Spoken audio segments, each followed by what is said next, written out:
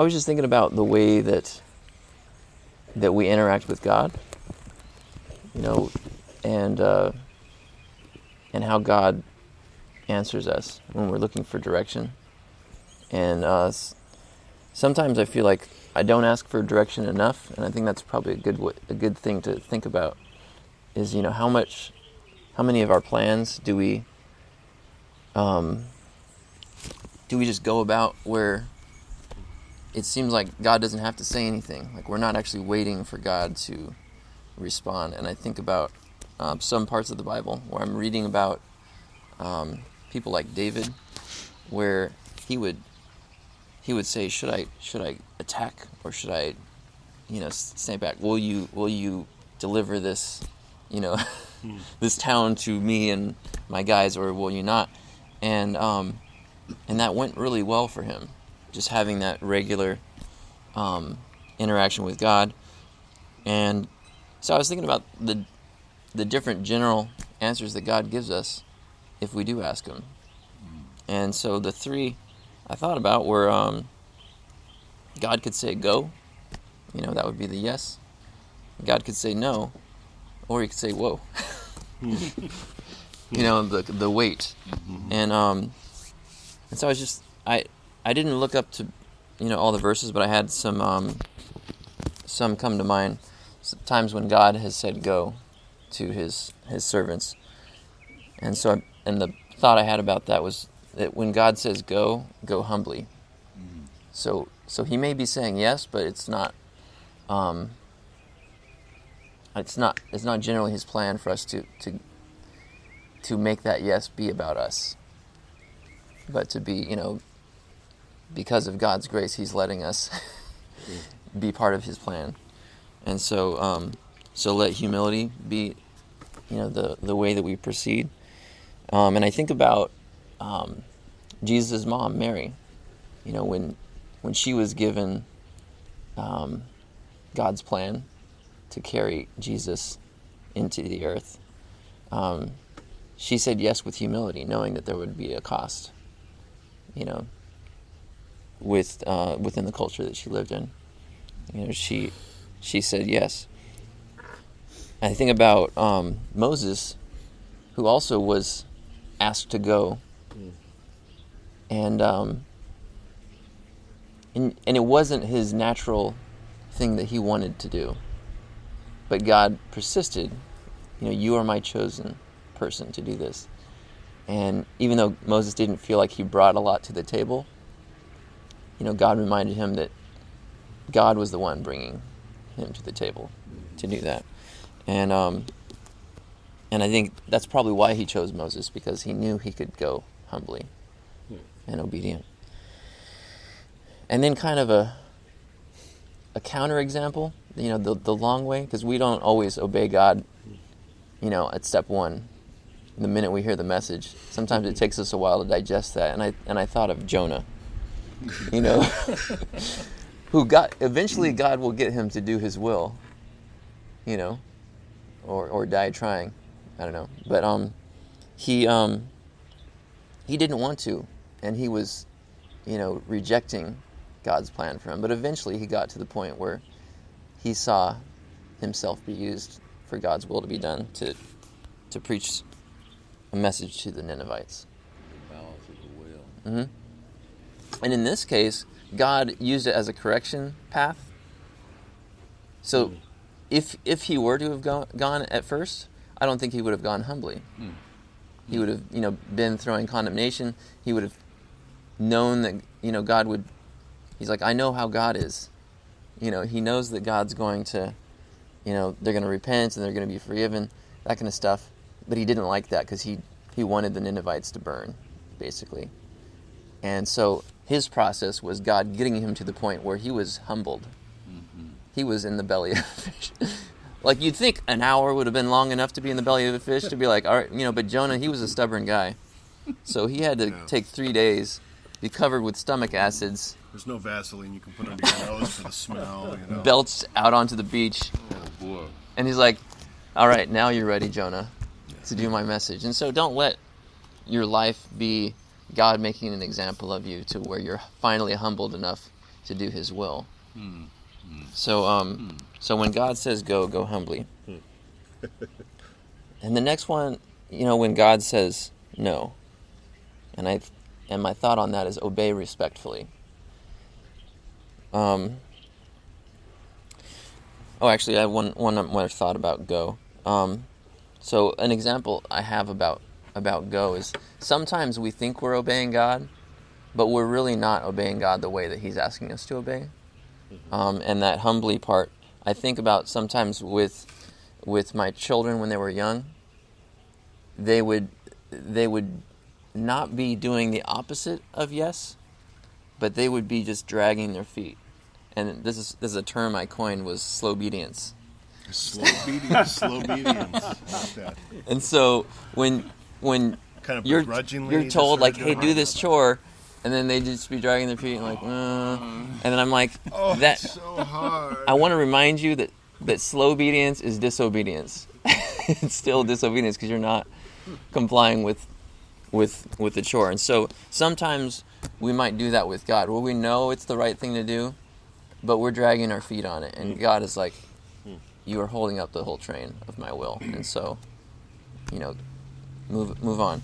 And so I didn't look around to kind of find an example of that sort of a scenario, but I think that's something that we can all kind of relate to, that if you're working with a team and you're asking someone to do something, or you're in a group project or something, and someone's just dragging their feet where they're technically moving that direction, but they'll never ever get done at the pace that they're at, they're basically not doing it. Yeah. You ask them, like, well, I did this, I checked this out, and you're like, but you didn't. The deadline has passed. Yeah. They might be doing the task, but they have just a terrible attitude Yeah. as they're doing it. Yeah. They're Which just just brings everybody souring the whole recipe. poisoning the well. Yeah. And so next, when God says no, so obey respectfully. I think of Jesus in Gethsemane, I want to say. Or what was it, in the garden, where he's praying to God, like, if you would take this cup from me. Like, he's basically saying, if there's another way, I'm ready to hear it, kind of a thing. But his answer is basically, there is not another way. You're going to have to go through with this. And so he respects God, and he continues. That's got to be a hard thing, knowing that Jesus is God, and he could do whatever he wanted, but he's submitting himself, which actually adds a bit more challenge to it. Sometimes we have to restrict ourselves, even within our own rights, to do God's will. And that's when we're really tested. If pride is an issue, and I think for a lot of us, there's certain areas where we know, like, it's really a pride thing. Like, I could do it this way, or I could do it this way, but I don't want them to be right. I don't want them to get their way, and I don't have to. It's my right to do this or that. So obeying respectfully is about respecting God more than yourself. And so you've got to let that no be no, because that's really a test between who is your Lord. When you say Lord, God wants us to mean it. Yeah. And submitting to his authority is only really tested when he says no. If you say, I follow Jesus, and every ministry opportunity or everything that you want to do, he says yes to, then you really haven't tested that lordship, because you haven't heard a no from him. That's when the real rubber really hits the road. It must be God's will. He's confirming my will of all the things that I love to do. He's blessing every step I take. Yeah. And some of us, have that. That might be the first chapter of our walk with God, is a lot of yeses, and we're very encouraged and we're very excited about it. And then we go through this dark season where he says no to something that you were previously, like, you really felt really good about. Like, I'm a 10 in this area and I'm gifted here. And then God pulls it back. He says, now I've got a new season for you. Now I've got something else for you to do. And you're like, but I'm not good at that. And he's like, but I am. And I'm going to use you. And and so that challenges our pride. So sometimes his no shapes us, prunes us. And it's going to be better for us in the long run. We just don't see that yet. And also think about David. He got some no's, but he was ready to take them. I feel like he was probably one of the most flexible people with God. He could be quick to forgive, to ask for forgiveness, to ask for help. He had some big failures, but he had some quick corrections. Yeah. And I think that's one of the things that is why God referred to him as someone after his own heart. Because if you've ever dealt with a child or a person that you're correcting, and they spent more time feeling bad about their failure than actually getting up and moving forward, that's got to be more frustrating to you than someone who fell so many times, but they got right up and they said, okay, let's do this again. It's easier to coach somebody that way. And also thinking about Moses. I think he had some no's in his life too. When God said, he spent so much of his life just leading these Israelites to get to the promised land, and then right near the end of that, God's like, you can see it, but you can't go there. It's not your thing. Or David, he wanted to build a temple for God. Yeah. And he was so excited about it. He's like, I've got this palace, God's in a tent, something's not right about it, it just doesn't feel right, I've got to build God a temple. And God says, that's not for you to do, but you can prepare your son to do that. And sometimes we're put in that situation where we have a passion for something, we want to be there to see the harvest, we want to see the end of it. Yeah. We're like, this has been my dream my whole life. And sometimes we have to, and it's actually better for us to be able to prepare the next generation or the next person to do that. And I feel like that's an advantage to Joshua. That, if you're ready to do this and you're ready to get the glory of like, this is my dream, my whole life's work, now we're coming to the promised land, just like I said. Thanks for following me. But he passes that off to Joshua, the new guy, basically, who's been with him. But that gets to be part of Joshua's relationship with the Israelites, is they get to look at Joshua after Moses has passed and say, you were with us when we finally stepped foot in the promised land. And so we don't always get all the pats on the back for the work that we've done. But God wants us to not hold so tightly on to whatever we've connected with, and be able to be flexible with his direction. It's not always fun. Is completing the assignment that we've been assigned to. Mm-hmm. Being no has always been a challenge. From the whole arc of our life, from a baby to a toddler, to youth to teenager, to an adult, it never just is easy. The first no humans ever received was the very thing that we tried to then do. Yeah. And we did. A challenge in a garden. Oh, this you can do it, but not that. Yeah. And then we're fixated on why not? Yeah. And he doesn't always give us a why for the no either, which can also be frustrating. And finally, when God says, whoa, wait faithfully. When he says to wait, we don't know if he's going to eventually say yes, or if he's going to eventually say no, or he's going to say yes to something that's different than what we were hoping for. And I think about David's reign.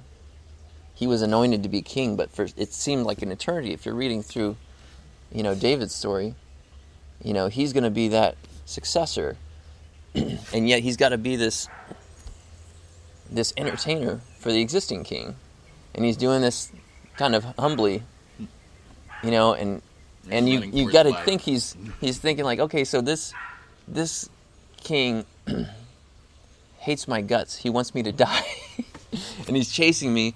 But the good thing is he had the respect for the position of king, that he wouldn't raise his hand against the Lord's anointed, even as he's being chased for his life, even as other people around him were telling him, like, God's delivering him into your hands. He's got this whole time where God's basically saying, wait, or he's got a sense of that. Like, I'm not reading like God saying, like, don't kill him or anything like that, but you can just infer that through the reading of the story, that David has a very strong sense of, it's not up to me. This is God's job. I'm waiting for him to open the door and say, now is time. And sometimes we can kind of read into certain things and convince ourselves that God's saying something, but we're actually more trying to manipulate and seek our own will to be done than actually accept the hard truth that God's still saying, wait. And I think that's also one of the ways that Satan can tempt us, is always when we're waiting. When Jesus is waiting in the desert with no food for 40 days, Satan's saying, like, turn the stones into bread. Do this, do that, because you know what God's promised. Here's a shortcut. Yeah. Satan's always offering us shortcuts. Of course God wants you to be blessed in this way. Yeah, and he tries to tempt Jesus in the same way. Satan does not have new ideas. He's always been using the same ones, and I think that as we familiarize ourselves with how he's tempted Jesus and other people in the past, we can be on the lookout for, how could he be tempting me? And what do I need to keep an eye out for? And also just to be familiar with how God speaks to us, to know when we hear a phrase, is this coming from God or his people? Or is this someone tempting me with something that is not in my best interest? Another big time when God says "whoa," is with Abraham and the promise God gave him to have a son, to have a child that so many would come from. And he waited a long time, him and his wife Sarai, but he knew what God said. He didn't know how it was going to happen, but God was working with him. And the hard thing about waiting is sometimes it seems like God just stopped talking to you. Like it's just silent. And for me, it lets my brain just kind of run. When it seems like God's silent. And you've got to think about what you're feeding your mind at that time to kind of keep it in the right chemistry to be in tune with God. Because you let fear, creep in. And a sense of, this has to happen now. Whenever we're rushed, we make bad decisions. And so, whenever you talk to a salesperson, they always want to rush you. Someone's at your door, they're on your phone, they're cold calling you, and they want to rush you. You're like, I get all these calls of people saying, like, are you the homeowner? You want to, like, swap out all this stuff? There's all these contractors that are just calling you all the time. And they always want to, like, make something happen now. I'm like, well, I think I want to do something, but probably in about maybe 5 to 7 years. Can you call me back? I just painted my house. The 5 to 7 do not call list. They're like, call list. Because they're just selling my number. I'm now. Yeah. I'm not ready right now. I need my month-end quota numbers. Yeah. They don't like those kind of timetables, but that's what I'm working with. And so I'm saying whoa to them too. So well, we want God to be on our timetable. Yeah. And we get frustrated when he's not. Yeah, and sometimes God has to remind us, who is on the throne. Is it you? Because you're in my seat. You're walking to the bus, and he's like, this seat is taken.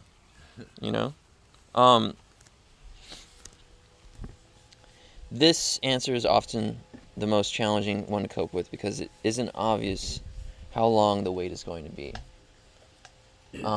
It seems longer when you don't know that it's coming up. It's not like before a church service starts and you got that countdown timer going, like, oh, I better get in my seat. God's like, get in your seat now. I'm not showing you the thing, but when it starts, I want you to be ready because this is what I told you. So once we know what God's said to us, I think we kind of think about the posture of how we answer that. But the next challenge that a lot of us face is we kind of need a refresher on how God says that to us. Because I've heard of people say they've gotten an audible thing or a vision from God and different things. But that's not often how God speaks to me, so I just want to share some of these methods of how God speaks, I think most commonly in the life of his followers. First, I'd say prayer. A lot of us have the habit of putting our requests to God, saying, "Hey God, this is something that's on my heart." We don't know exactly how God will direct us for a specific situation, but we must practice being in a posture of listening readiness. I think I'm good at talking to God, but I'm much less good at listening, at being ready, anticipating what he's going to say, and even making plans that depend on him answering for me to move forward. There's certain plans that we're either not ambitious enough, so we're just kind of saying, like, I can do this in my power, and if God nudges me this way or that way, then I'll just kind of choose the style of how I do it, but either way I'm doing my own will. But there's a faith that comes from putting something out there where what we want to do and what we don't want to do are an option, and God has a fleece or some sort of way that he can answer us. And I think giving that flexibility to God is kind of a move of faith, when we can say, God, not my will, but yours be done. For me, the area where I need to grow is spending quiet time alone with God. And for me, it works better in the morning. That means getting to sleep on time so that I can wake up on time and just have that moment. Like, there's a prayer, there's that kind of stuff, but just having like even a minute of silence does huge things for my relationship with God, of just having that, I pray, and then before I say in Jesus' name, amen, just asking him a question and giving him that silence. Because I feel like he speaks even through my own mind, or brings a verse to mind, and I can kind of mull that over throughout the day when I say I get that word or something, and then I can wonder what it means. And I feel like God does way more when I have those moments. That usually happens at a spiritual retreat or camp or something, but there's nothing that prevents God from speaking to me that way at home. Especially now that I don't have, loud little kids that are demanding my time at 6 a.m. So, and another reason why that's hard for me is because my mind is always thinking about the next task that I have to do, and how I'm going to do it, and how I'm going to manage resources and whatever. I always have that eternal to-do list, and God wants me to put a pause on that. Yeah, it's part of being a successful adult, is keeping in mind, the projects that we have and all that sort of thing. But another part of being a successful Christian is to make sure that God is an integral part of that planning process. Don't make your plans and ask God to bless them. You ask God what his plans are, so that you can be a blessing in them. Order your footsteps. And the second way God speaks to us is through studying the Bible. Not just corporately, but also individually. I feel like God speaks to me differently in a one-on-one session than he does in a group session.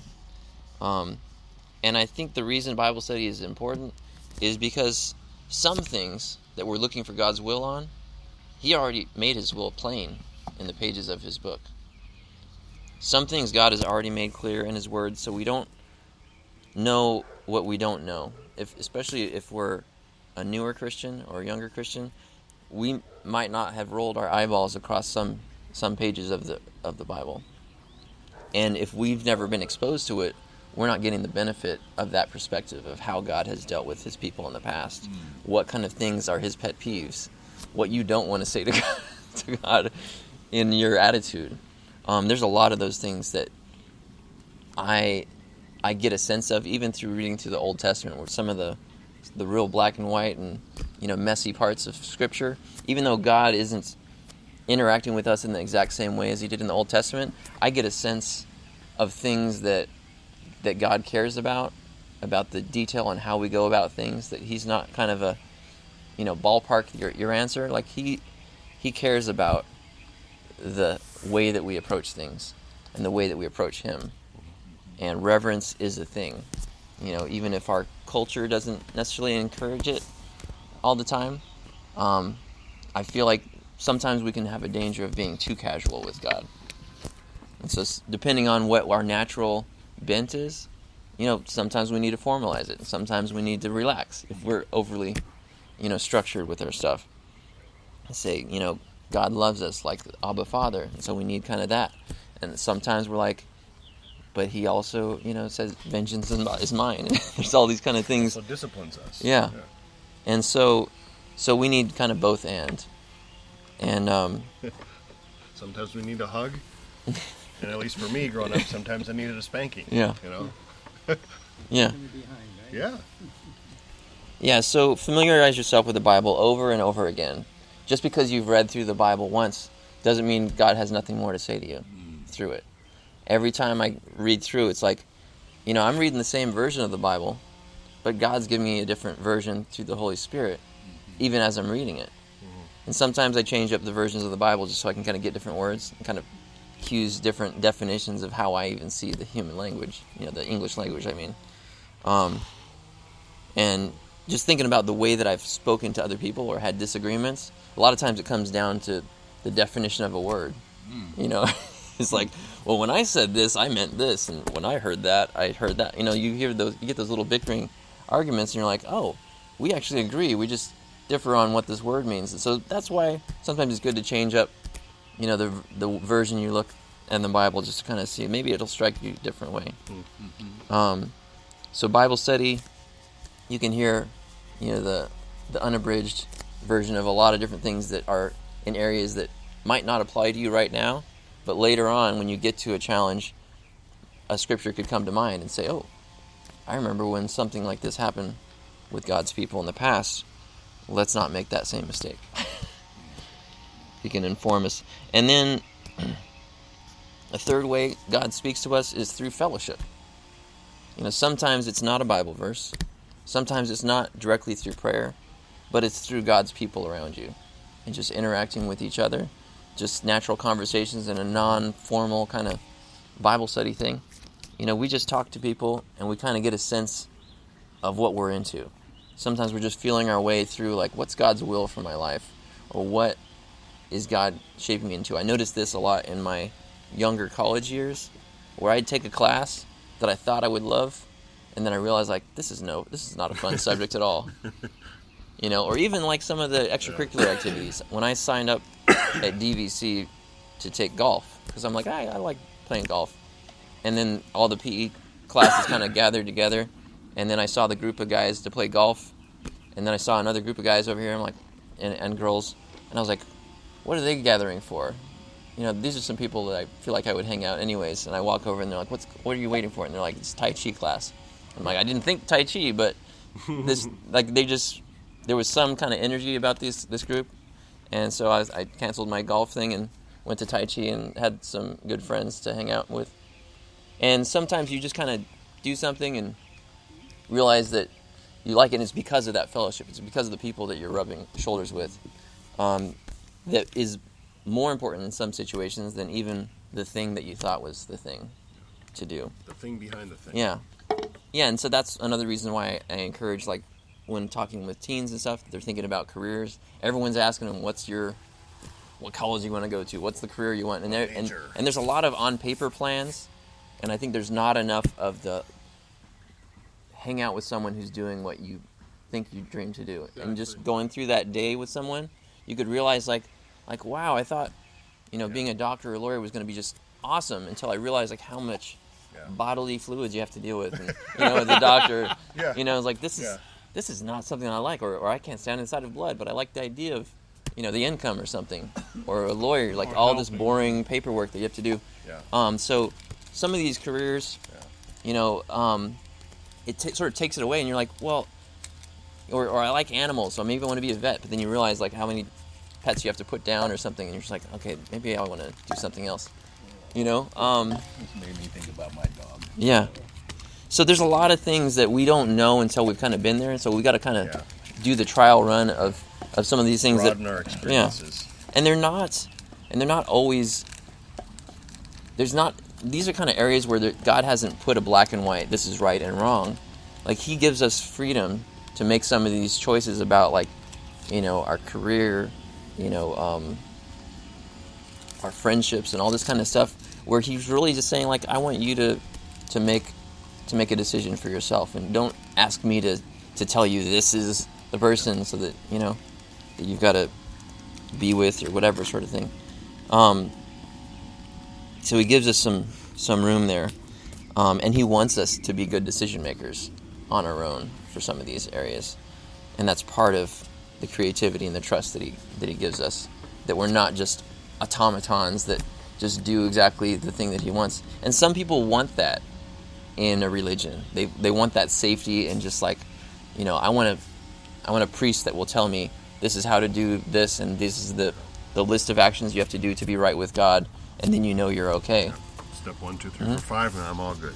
But God, He wants a relationship with us. He wants us to love Him back, to want to do His will because we love Him, not because we're afraid of what might happen if we don't measure up. And that's not been His plan. You could see that He's always extending some grace, some mercy, because He wants our relationship to be restored. We don't want to take that for granted, but that's something that He's working with us on. And the last is about mission. God has made us, humankind, for a general purpose, to bring Him glory. So we know that's God's will for us, that He wants us to bring Him glory. But He has also made you and me for a specific purpose that isn't general. He has a purpose for you, He has a purpose for me that might be different or opposing, each other on some level, where it brings Him glory, but it's totally a different part of the body of Christ. And so our long-term life purpose, of what the arc of our life is to accomplish, what we can look back at our life and say, God's going to say, well done, good and faithful servant. And even the shorter missions that He gives us, that we don't know how it attaches to that long purpose. When you think about your resume or different jobs that you've gone through, or classes or school, some experience you look back on and you think, I don't know if that helped me at all. I might have felt like you were being rewound a little bit, certain experiences in your life. But attentive listening to God's prompting allows us to stay close to His will and to maximize His purpose and our purpose at the same time. So just staying connected with God, being like David in the readiness to apply God's will and to go back to Him when he's fallen down. Staying as close as possible means less, wasted experiences and less wasted time. A lot of time gets wasted with us just stewing on regret or guilt, or I didn't measure up to what I should have done. But we can't undo the should-haves and the failures of our life. So He wants us to look to Him. He wants us to look forward and be ready for Him to bless our walking in His will. He's lighting our path. We just need to open our eyes and obey, to go humbly, obey respectfully, and to wait faithfully in all of the situations as they're applied. And just ask God how He's answering us. And ask Him in prayer specific things.